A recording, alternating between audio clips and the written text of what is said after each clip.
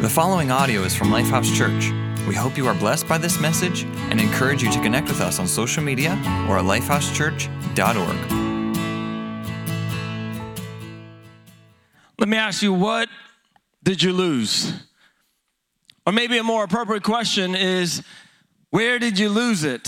So if you've been around me for any length of time, you've at least heard me say this at some point or another, at least once. Hey, have you seen my fill in the blank?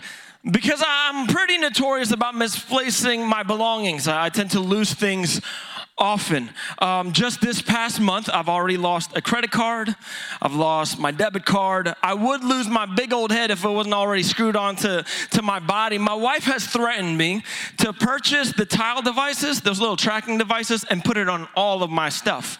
Now, it sounds great in theory, where I can keep track of all my belongings on my phone, so long as I don't misplace my phone, which I already did. So I asked myself that same question. Where did I lose it? So at 16, one of my first jobs was working in a fast food restaurant chain. So the name of this establishment for this weekend will remain blank in order not to incriminate myself. But they did pride themselves on making whopping-sized beef patties, and they were technically the king of making burgers. So on a particular day, they gave me this great task. It's a pretty important task of loading up the grill, and here's how the grill works.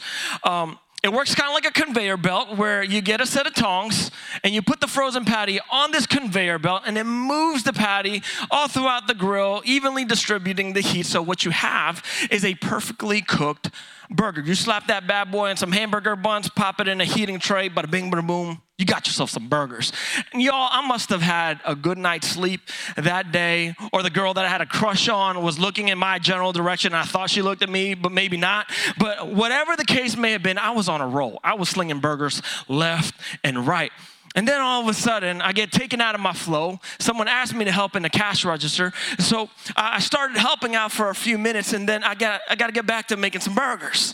And so I get back to making some burgers. Only problem was I didn't know where my tongs were. Look, I didn't have time to look to see where my tongs were, so I went and grabbed me a brand new set of tongs, and then back to making burgers I went. Boom, boom, boom. All of a sudden, bang. Like, everything came to a screeching halt, y'all. I didn't know what to do. I'm 16. I'm like, I don't know. Like, I'm making minimum wage. I'm not really sure how to problem solve this thing right now. My manager didn't know what to do. They were like, all I know is this grill is not working properly. And y'all, for those that don't know, that's not a good thing. And so for the next 3 hours, we could neither sell or make a single hamburger. Like none. I mean, we are losing money left and right. I mean, how would you like it pulling up to a burger place only to be offered a fish sandwich instead? It's like going to Chick-fil-A and expecting an awesome chicken sandwich meal. Come to find out, you pulled up on a Sunday. Nothing is happening that day for you. And so here's management. They send over a technician to see what was going on in our store. And sure enough, the technician opens up the grill. Lo and behold, there is a melted set of plastic tongs that had melted and lodged itself into the grill, stopping the entire operation. For clarity's sake, I can neither confirm nor deny that was actually my set of missing plastic tongs. But conveniently, the moment they found those set of tongs, it was time for me to clock out. Now, let me ask you again, what did you lose? Maybe you didn't lose a set of plastic tongs, but maybe what you lost was a little bit more valuable. And it's got your life at a screeching halt. It's got your mind at a screeching halt. It's got your relationships at a screeching halt, where you wanted to build a family, and so you started to have kids, but what you did not anticipate in losing was your peace of mind. You didn't intend of losing your patience for raising your little ones. Where you set out to finish that degree program and you got hired for that dream job of yours, but what you did not anticipate in losing was the passion for the work that you're doing. Now, I don't know if you're anything like me, but I tend to roll my eyes anytime I ask people to help me look for something. Hey, can you help me find such and such? I roll my eyes at the ones that end up asking me questions. I'm like, look, I'm not trying to do an interview with you. I'm just trying to ask to see if you can help me look for something. And here's what they typically ask. Well, where did you lose it? Well, the reason why I roll my eyes is if I knew where I lost it, it wouldn't have been lost. You see how it makes sense in my head? And that same question was actually presented by a man of God, a messenger of God by the name of Elisha. He was a prophet, and he asked this very similar question to a man that had lost something really valuable to him. And as a matter of fact, it actually didn't even belong to him. It was something that was borrowed, and so he asked Elisha for some help. Elisha, can you help me find this item of mine? And so Elisha says, well, where did you lose it? Where did it fall? And so I want to pick up this story in 2 Kings chapter 6. And it's only about 7 verses. And I believe these next 7 verses is what God is going to use as a foundation to speak to all of our hearts this weekend, to that very thing that we feel like is missing in our life, to the thing that we feel like we lost. So if you have your Bible, turn with me to 2 Kings chapter 6, verse 1. And it reads as follows. The company of the prophet said to Elisha, look, the place where we meet with you is too small for us. Let's go to the Jordan where each of us can get a pole, and let us build a place there for us to meet. And he said, go. Then one of them said, won't you please come with your servants? I will, Elisha replied, and he went with them. They went to the Jordan and began to cut down trees. As one of them was cutting down a tree, the iron axe fell into the water. Oh no, my Lord, he cried out. It was borrowed. The man of God asked, where did it fall? Where did you lose it? When he showed him the place, Elisha cut the stick, threw it there, and made the iron float. Lift it out, he said. Then the man reached out his hand and he took it. Maybe you're wondering, how in the world, Jay, can a missing axe head have any significance in what I've lost in my life? You see, Elisha was training up these junior prophets, so to speak. They wanted to be like Elisha, and so Elisha's training them up, and they ran into a problem. My place is too small, Elisha, but I got a plan. I want to add some additional rooms. I want some space in this living room here. I got a plan, not knowing that the plan was going to present another set of problems. You ever find yourself in that place before, where you found a problem, and so you thought of a plan, not knowing that the plan was going to have a different kind of problem. See, this is what happened to this man down there. He started swinging his axe, and all of a sudden, somewhere along the way, he lost his edge. How many of us can relate to that? Where it seems like you're swinging away at life and you're wondering why nothing is falling. You're swinging away and you're saying, Jay, I'm swinging away at this marriage and I'm not sure why it's not working. Jay, I'm swinging my hardest to try to get this raise and it seems like nothing is falling down. I'm swinging away trying to get my kids to listen to me, but nothing is happening. Perhaps the reason why nothing is falling down is because something has already fallen off. And maybe the prophet in this story was not the only one that lost their edge. You and I, we've lost our edge at times. We've lost our passion. We've lost our joy. And the thing about this axe head was, it wasn't even his. It was borrowed. And so back in those days, it was unusual for a student of Elisha to have a lot of money. So you didn't have a lot of axes just laying around. And so this man had to borrow it from a friend. Now, imagine if you had something of value, maybe it's a car, brand new car. Now think and imagine a brand new car, your dream car, and your friend asks you, hey, can I borrow your car? Chances are you're going to be a little reluctant in lending your vehicle to your friend, especially if it's brand new. But imagine this friend of yours is begging and pleading. Please, it's an emergency. I need this to get to the hospital. Chances are you're probably going to lend him that car. This is exactly what this man had to do. I had to beg for this axe to be borrowed so I can start chopping down some trees. Now imagine this friend of yours returns the vehicle to you, but only the steering wheel because he didn't know what happened to the rest of the vehicle.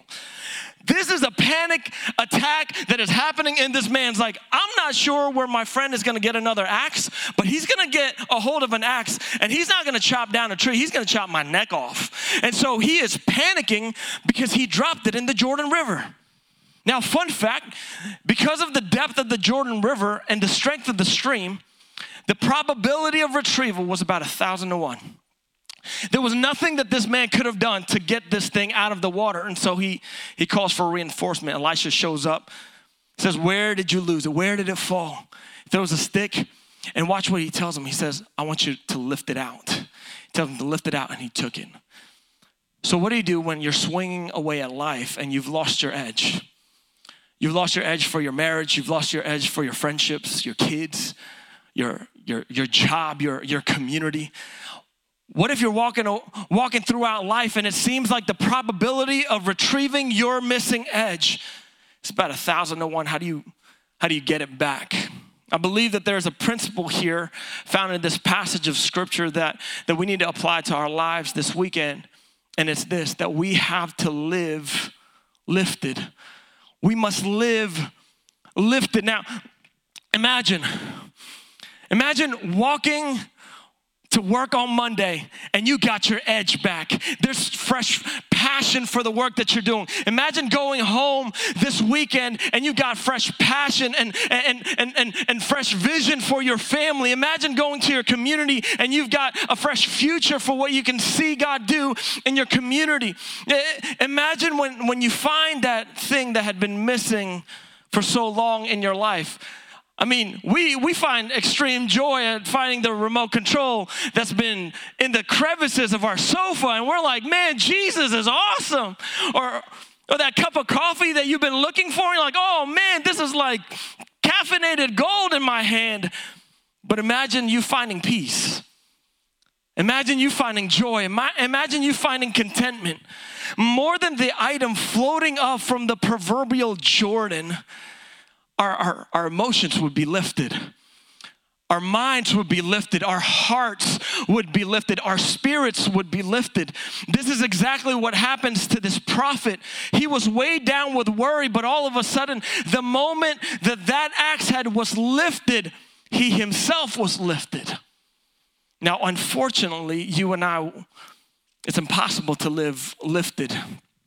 Because as much as we can say, I can relate to this prophet because I'm walking around life looking for my missing direction, looking for my missing perspective. I'm looking for my missing passion. I'm looking for this missing joy in my life. Honestly, we probably relate more to the axe head than the prophet because we live life just sunk deep into despair. And more than just walking around life looking for the things that we've lost, we're actually the ones that's missing. Because we're lost, we're unable to live lifted. And so because we're lost, we lose our perspective, we lose our passion, we lose friendships, and literally it leads us down a path of destruction, and essentially it leads us to death. And this is due to what the Bible calls sin. You see, sin is any action, any thought, or any intention that goes contrary to who God is. And this sin is literally what weighs us down. And it sinks us deep and deep into despair, into destruction, and into death, further away from God. And God loved us so much that he saw us lost and he desired to lift us. And so he sent his son Jesus with the express purpose to seek and save that which was lost. You see, the probability of our retrieval was not 1,000 to 1, y'all. It was an infinite number to 1, and Jesus became the one for us. And so Jesus came into this world to die in order to defeat death. Here's what Jesus did. He experienced judgment so that me and you, we can find peace.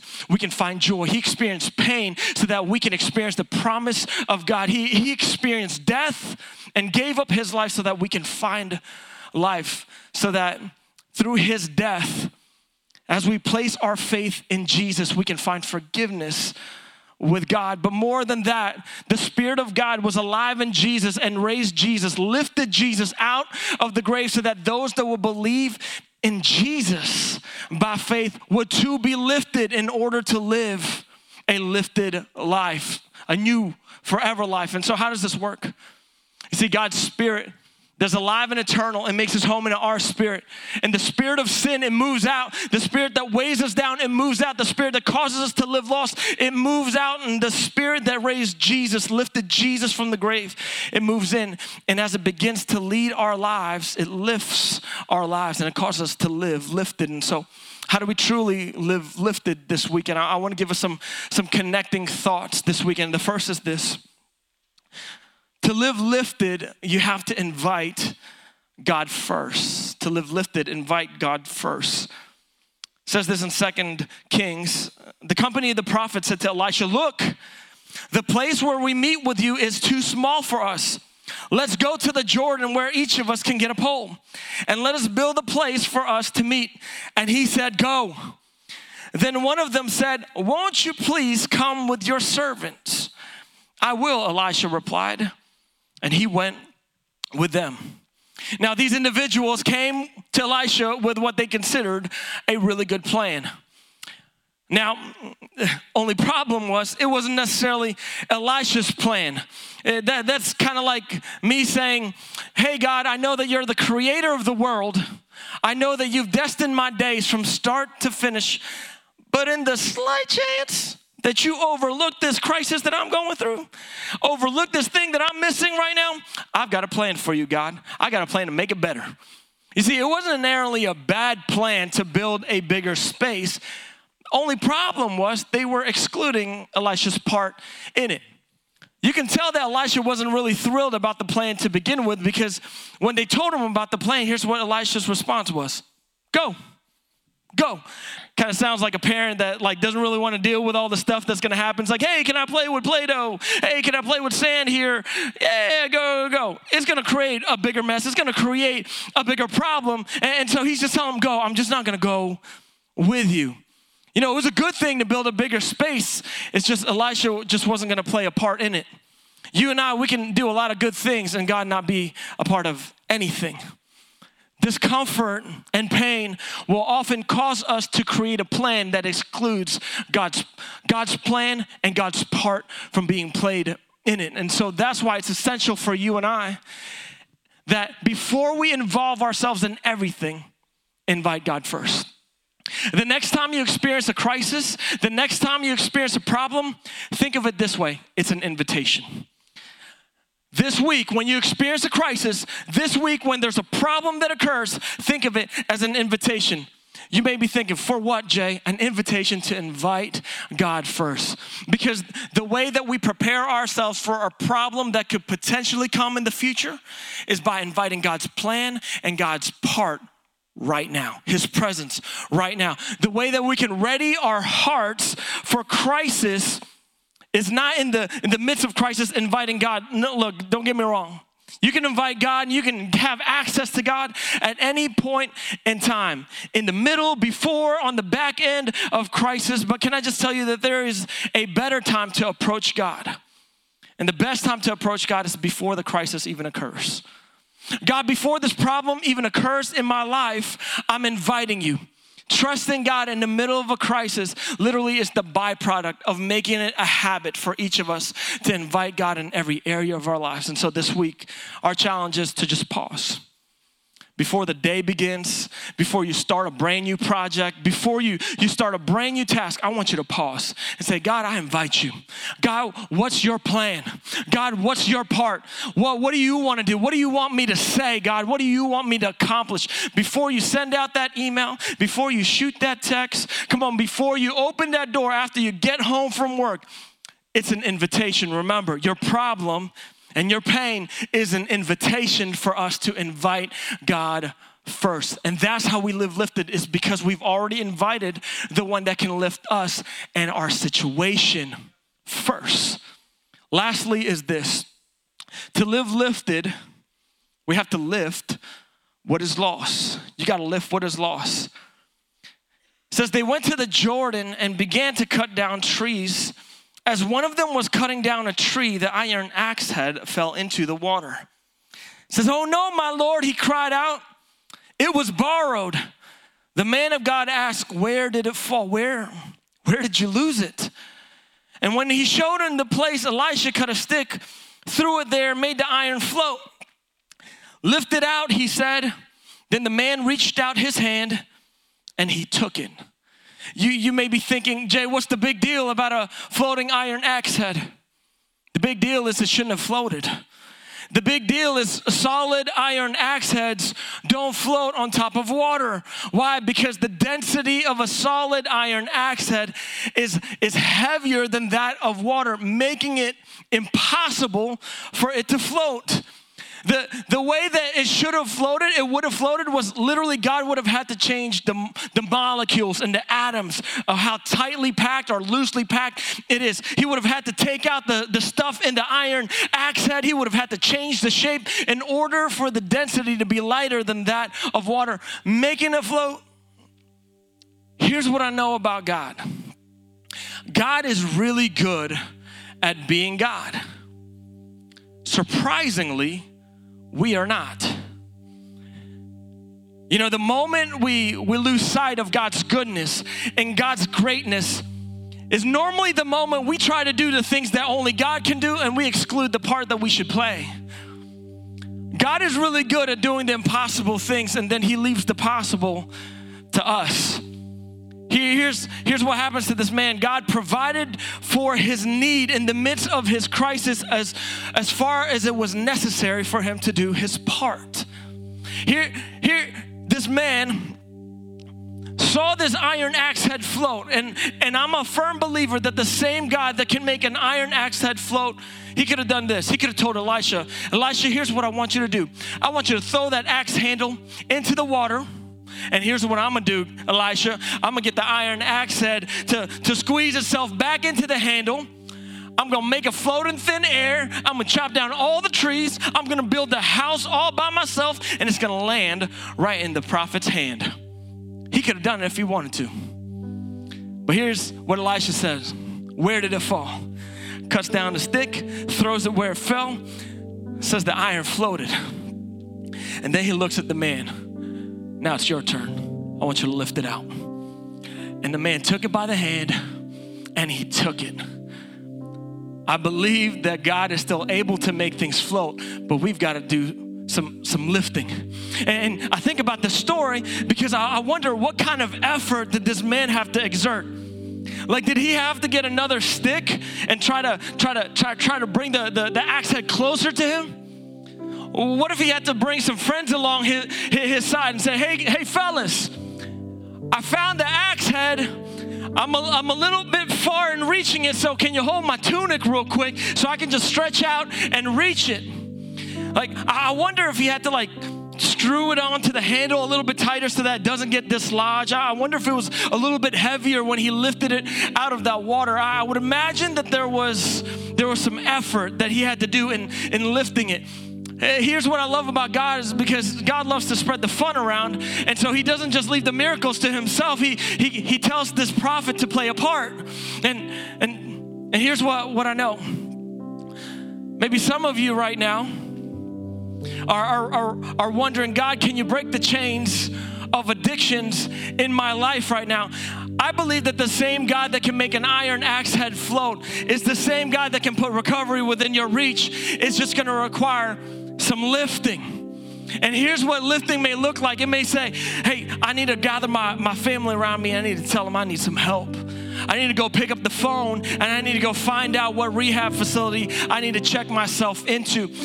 What God was willing to do was what the man could not do for himself. But once he did that, he said, it's up to you. I put it within your reach. It's up to you to lift it. You're praying for that relationship to be made right. I believe that God, who can change the molecular makeup of an iron axe head for it to float, is the same God that can put reconciliation within your reach. You just got to do some lifting. It may sound like, honey, that was my fault. I'm sorry. I love you. We need to go to counseling. Or I forgive you. He was able to change the molecular makeup of an iron axe head, and the good news is he's still able today. He's still able to make hope float. He's still able to make faith float. He's still able to make love float. He's still able to make vision float. He's still able to make whatever it is that we're missing in our lives float up, but it just requires some lifting on our part. And so maybe you're here this weekend, you're saying, Jay, I don't know if I could lift it. You know, in order for us to truly lift what is lost, we ourselves, we have to be lifted. If today you've never made a decision to follow Jesus, can I just tell you that there is a God that absolutely loves you and wants to lift you this weekend. Wants to lift you this weekend. And so if you've never made that decision, would you make that your response today? Would you say, I'm turning away from that life of sin. I'm walking away from that sin that causes me to live lost, and I want to be lifted by the leading of the Spirit of God. And so I place my faith in Jesus. And so if that's you this weekend, whether you're joining us in person or online, here's what I want you to do. Would you let us know? Simply text the name Jesus to 81411. I want to let you know that you have a family here that want to lift you up in prayer, that want to shower you with celebration in this new life of yours.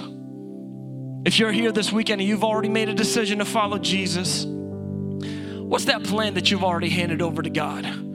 Saying, God, here's my plan to fix this problem. What if today is an invitation to kind of retract that plan and say, God, I want to invite you here.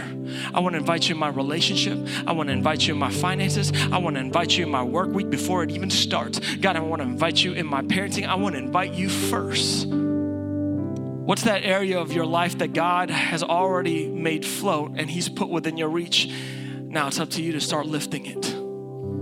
Just take a moment right now. Would you allow the Spirit of God to speak to your hearts? I want to pray for us as a church. Father, we thank you that you are a God that is still strong enough to lift the things that we thought were long gone and lost in our lives. God, I thank you that because of your son Jesus, regardless of what we misplace, regardless of what we lose in this world, we find it in fullness through your son. We find joy, we find peace, we find serenity, we find a hope, we find love through your son Jesus.